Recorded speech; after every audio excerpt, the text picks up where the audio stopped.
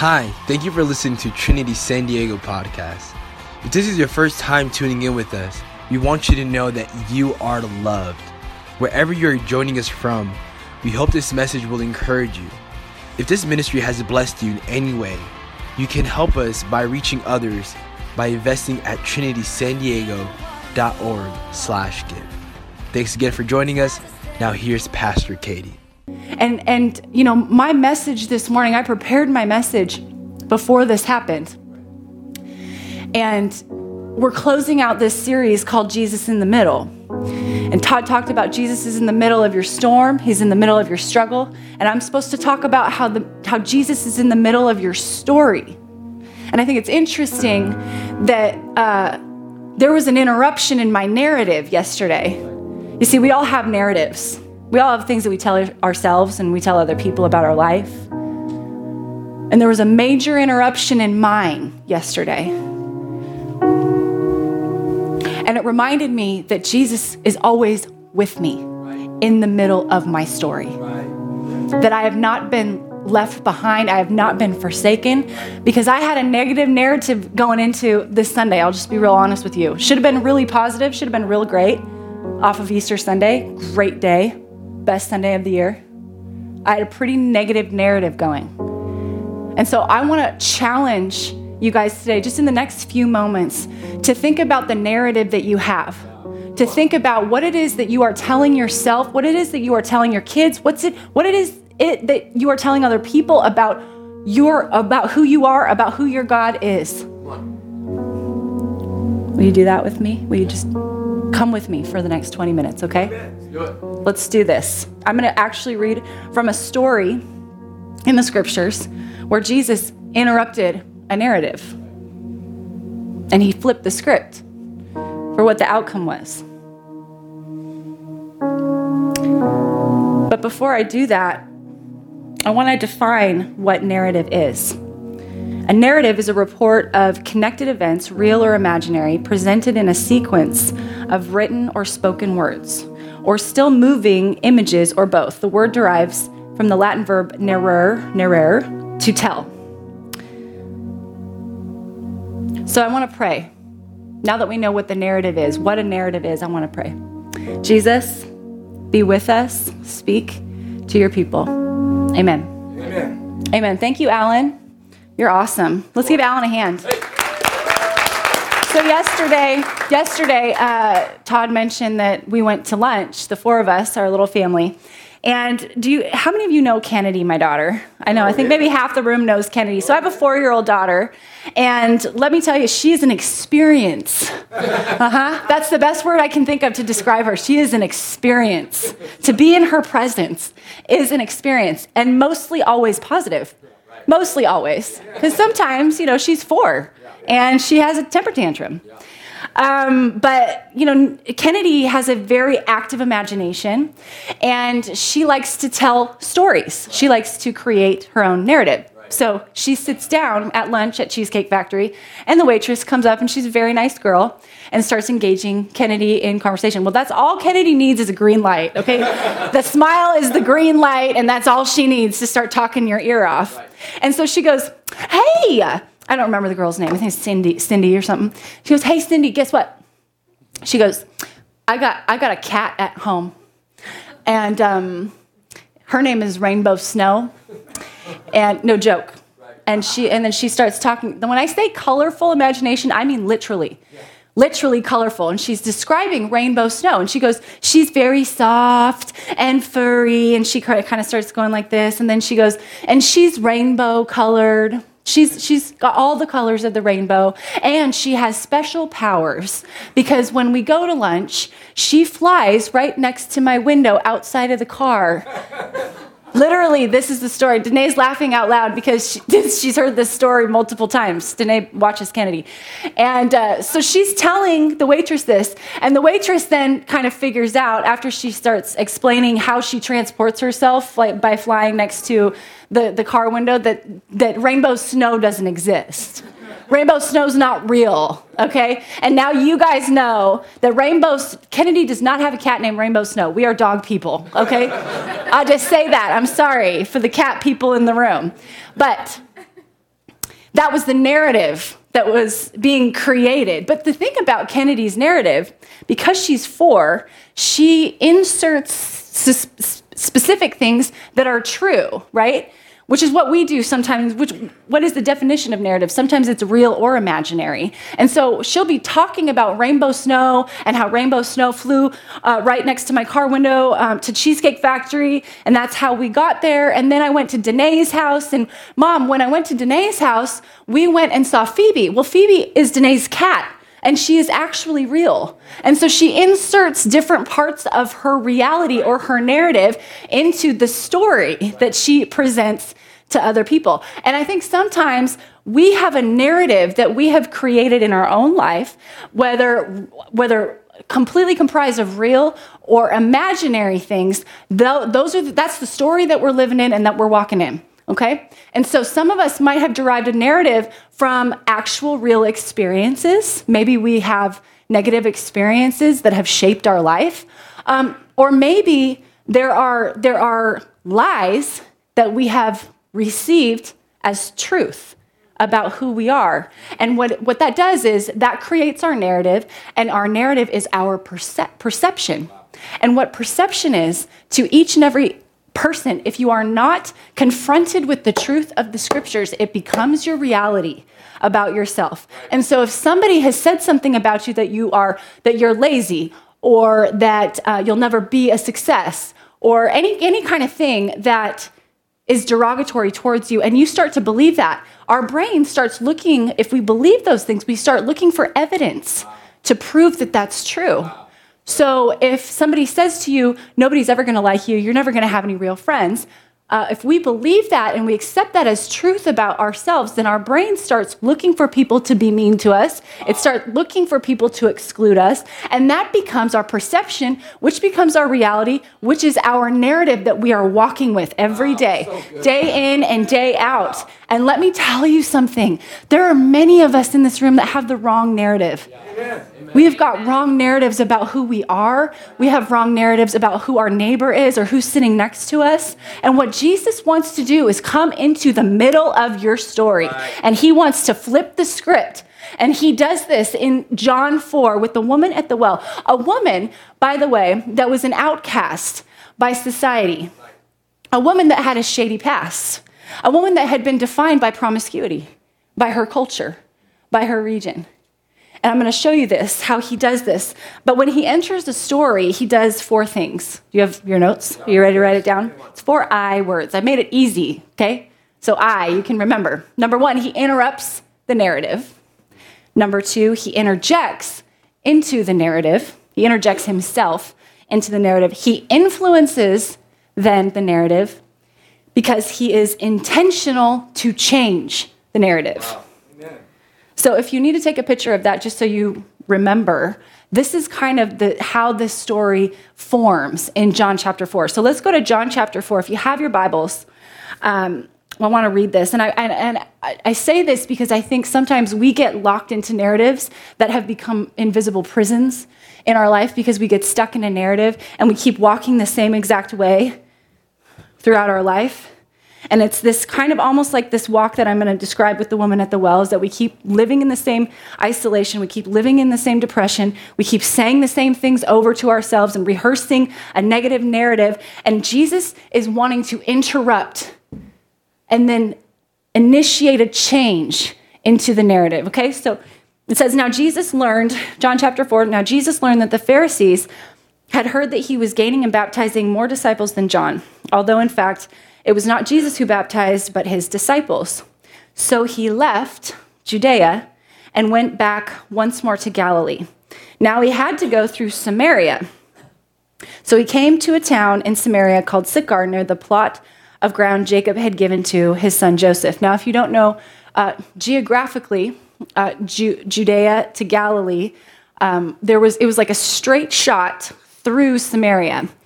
But what you need to know culturally in those days is that Jews do not associate with Samaritans. Samaritans were a race that was a byproduct of Israel's sin from generations before. And so the Israelites, correct me if I'm wrong, Pastor Bob, Okay, Israelites intermarried with pagan cultures and therefore gave birth to the Samaritan race. So true Orthodox Jews would not associate with Samaritans. It's interesting to me that Jesus had a lot to do with the Samaritans. There's the Good Samaritan, there's the Samaritan woman at the well. You know, he kind of cares about the outcast. He kind of cares about people that other people have defined as unlovable or should be ostracized. Jesus cares about the one. And so we see in this chapter that he has to actually go through Samaria. But what I was saying is that Orthodox Jews would actually in those days go all the way around. Like they would elongate their journey so that they would not have to go through Samaria. So that they wouldn't have to associate with these common folk. And so that was a British accent, by the way. I don't know if y'all didn't pick up on that. Okay, nobody thinks it's funny. Was that good, Stephen? Yes. No. He says no. He knows. Anyway, so it's significant. The significance of this story is already unfolding if you know the history and if you know geography. And so he has to go through Sychar, where this woman is found. So let's pick up in chapter 6. Jacob's well was there, and Jesus, tired as he was from the journey, sat down by the well. It was about noon. When a Samaritan woman came to draw water, Jesus said to her, "Will you give me a drink?" His disciples had gone into the town to buy food. The Samaritan woman said to him, "You are a Jew, and I am a Samaritan woman. How can you ask me for a drink?" For Jews do not associate with Samaritans. In other words, Jews don't use the same dishes as Samaritans, okay? Like, we don't intermingle. We don't talk to each other. You think you're better than me. That's basically what she's saying. So here's where he interrupts the narrative, okay? This is right here where he interrupts the narrative. And up until this point, she had been walking around with her water jar day after day, like this, I imagine, until noon. Noon was when she would go to the well. Why is noon significant and why does the Bible talk about it? Because culturally in those days, women would go to the well at either the morning or the evening hours because it was cooler. It was too hot to go to the well during the noon hour. But this is when she chooses to do it. I wonder if the narrative that she had started to create, carrying this water jar back and forth every day at noon, was that nobody likes me. I'm sick of everybody talking about me at the water cooler, at work, or at the well. I'm sick and tired of living in a place of isolation. I'm tired of jumping around from relationship to relationship because you see, that's what this woman is known for, is jumping from marriage to marriage to relationship to relationship. I'm tired of looking for something to fill me. I just wonder, like this kind of pattern or rhythm that I'm imagining maybe it looks like, because this is a water jar that I would imagine. Doesn't it kind of look biblical? Is this from Bible Times? This was Pastor Claudia's, I think. I stole it from the kitchen. I think she brought it back from, oh no, she doesn't know who it is. Okay.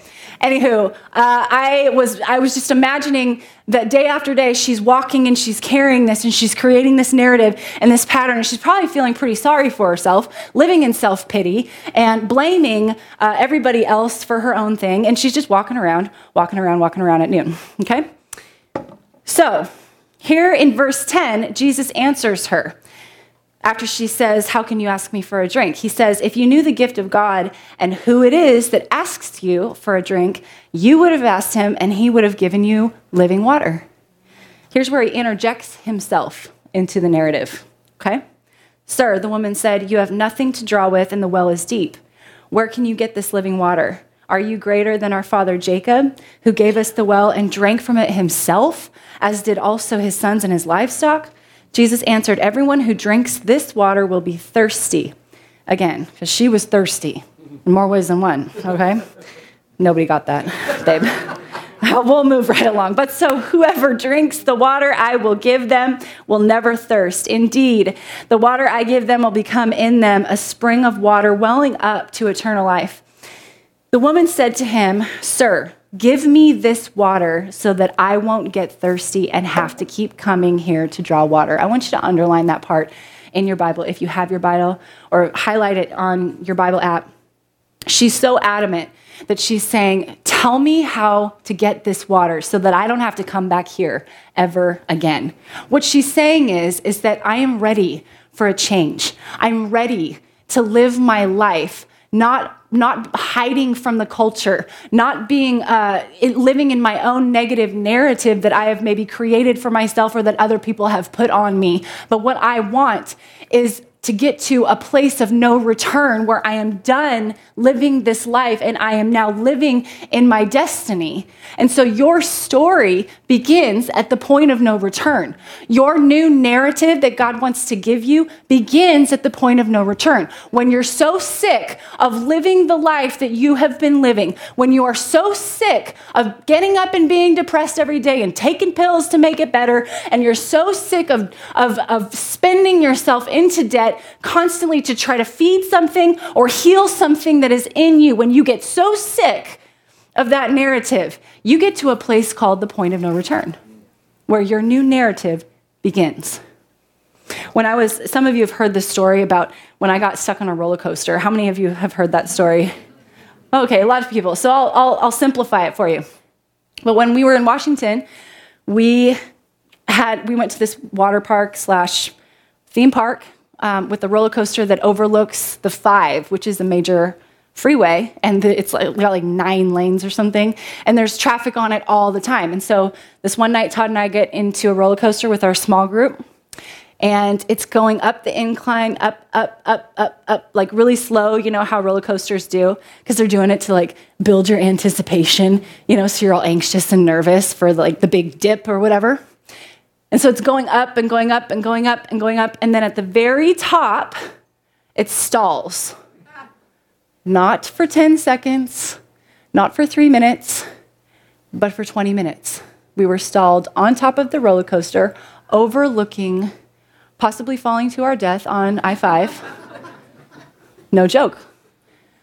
We're stuck on top. And so I'm thinking the guy's going to come and fix it. The machinist guy walks up the stairs, which I don't even know how it had a stairs right next to where we were, the car. But he walks right up, takes a look, and then walks back down. Doesn't say anything. We've been sitting there for 20 minutes, and I am imagining myself dying in this chair. I don't think I'm ever going to get off the roller coaster.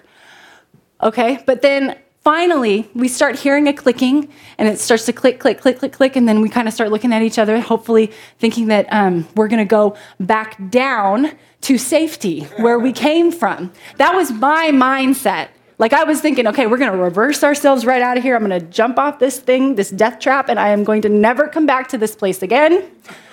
That's not what happened. We start clicking, clicking, clicking, and then we start moving forward.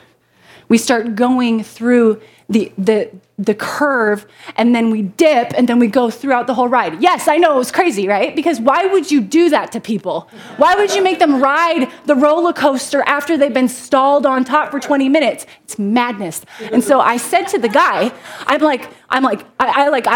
got off, and I was just like stomping over because I had just survived the roller coaster, and I felt this burst of angry energy. And I go up to the operator guy, and I'm like, dude, what the heck was that? Like, why would you not just take us back down to where we came from? And he said, ma'am, unfortunately, your car was at the point of no return. And he said, I couldn't take you back to where you came from, but I was going to get you to where you needed to go, which was the end of the roller coaster ride. And I said, okay, well, I appreciate that. You see, God will always get you to your destination. You just might have to ride a few roller coaster rides out, but as long as you stay on that ride, he will always get you to where he wants to take you, but you cannot go back to where you came from if you're going to land in the destiny that he has designed for you.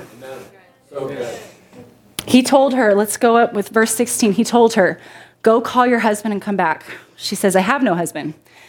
She replied, Jesus said to her, you are right when you say you have no husband. The fact is you have had 5 husbands, and the man you now have is not your husband. What you have just said is quite true. So he's telling her what he already knows about her.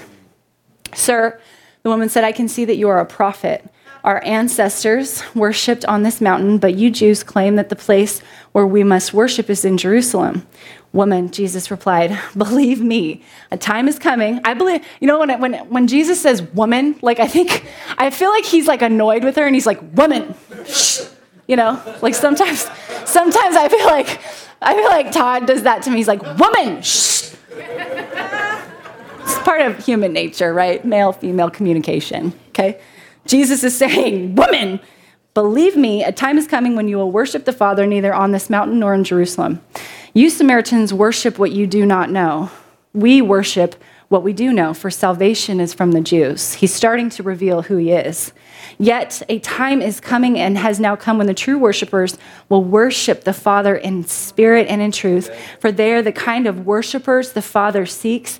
God is spirit, and his worshipers must worship in the spirit and in truth. The woman said, I know that Messiah, called Christ, is coming. When he comes, he will explain everything to us. Then Jesus declared, I, the one who is speaking to you, am he. This is where he influences the narrative.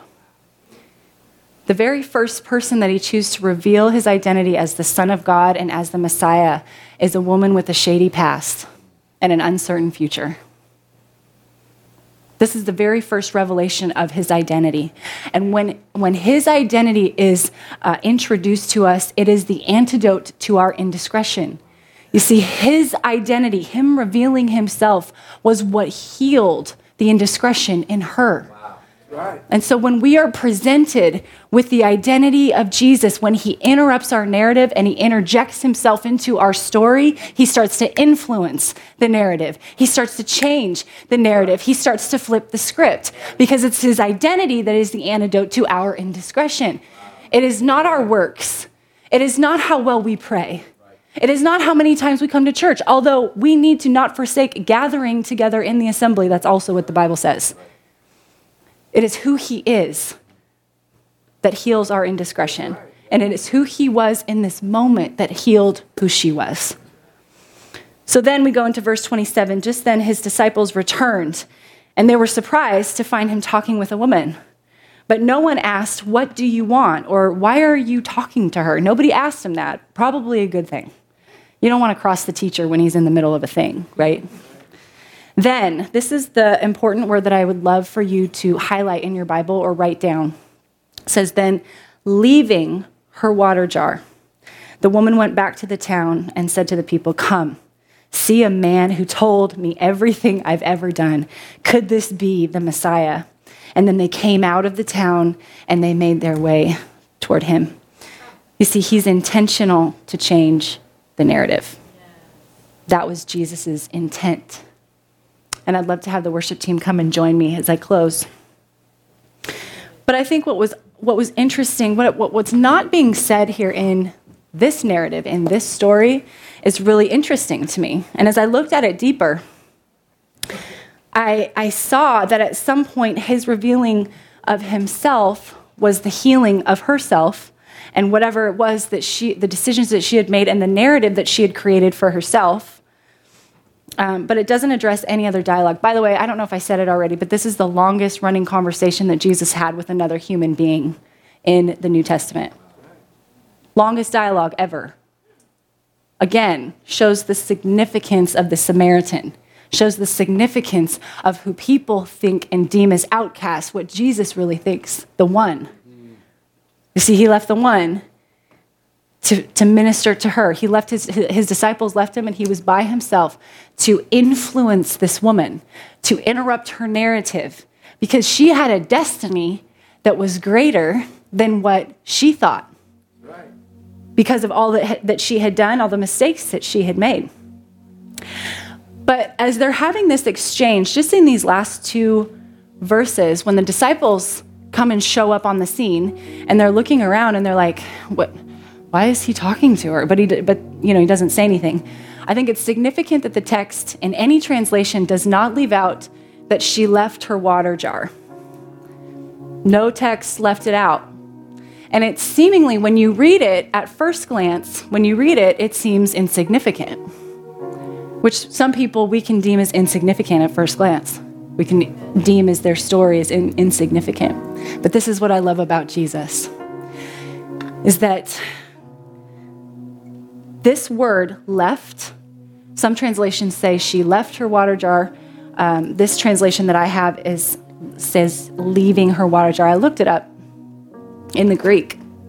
And in the Greek, it's a Greek word that says aphiemi. I don't know if I'm saying that right, but aphiemi is the Greek word for leave. And I'm like, why would there be a significant definition attached to this particular word, left or leave? But there is an intention that the writer is trying to convey in this text about this word. And this word means to send forth. It means to forsake. It means to lay aside. It means to let go. It means to release what is defining you, whether that is depression, whether that is promiscuity, whether that is addiction, whether that is habits that you have learned to carry with you every day, day in and day out to the well. It's become part of your narrative. You see, you have to be intentional about forsaking things that are trying to define your narrative, to define your life, that are toxic. And what I think was so interesting about this exchange, like I said, it's not mentioned in the scriptures, but it was almost like she had to receive the grace of Jesus first before she was able to release what she was holding on to. You see, a lot of times in Christian circles, we say you have to release something first before you can receive it. But I think in this story, there was something that was happening between the two of them. There was a healing that was happening between the two of them. Where when he identified himself, his identity became the antidote to her indiscretion, and it healed her in that moment, and she received the grace that he was offering her. And because she was able to receive the grace that he was offering her, she was able to release what was trying to define her. I want to give us an action step this morning if we can, because we're in a heavy day. Today's heavy because of the events of yesterday.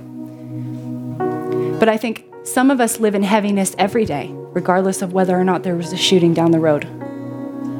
Some of us live in heavy narratives that we have created for ourselves, or that we let define our life, that we let define our relationships. We can't have a healthy relationship because we have created a narrative. And there are things that we are holding on to and we are carrying that need to be left at the cross, that need to be left in Jesus' presence, so that our narrative can become about influencing our community. Because I didn't even leave out, I didn't even put in the best part of the story, is that this woman became the mouthpiece of the message of the gospel to her village. All of them recognized the Messiah as a result of her mouth when her destiny changed, and he came in and he flipped the script and the narrative changed, and she went out and she said, I have met the Messiah. I have met the one that can make me let go of whatever is that you are trying to define me with. I don't have to be bitter at you because I have been set free from what is holding me down. And they all believed as a result of her. Because she had a destiny. She was always meant to be greater than what had defined her and what she had allowed to be her narrative. I'd like you to stand.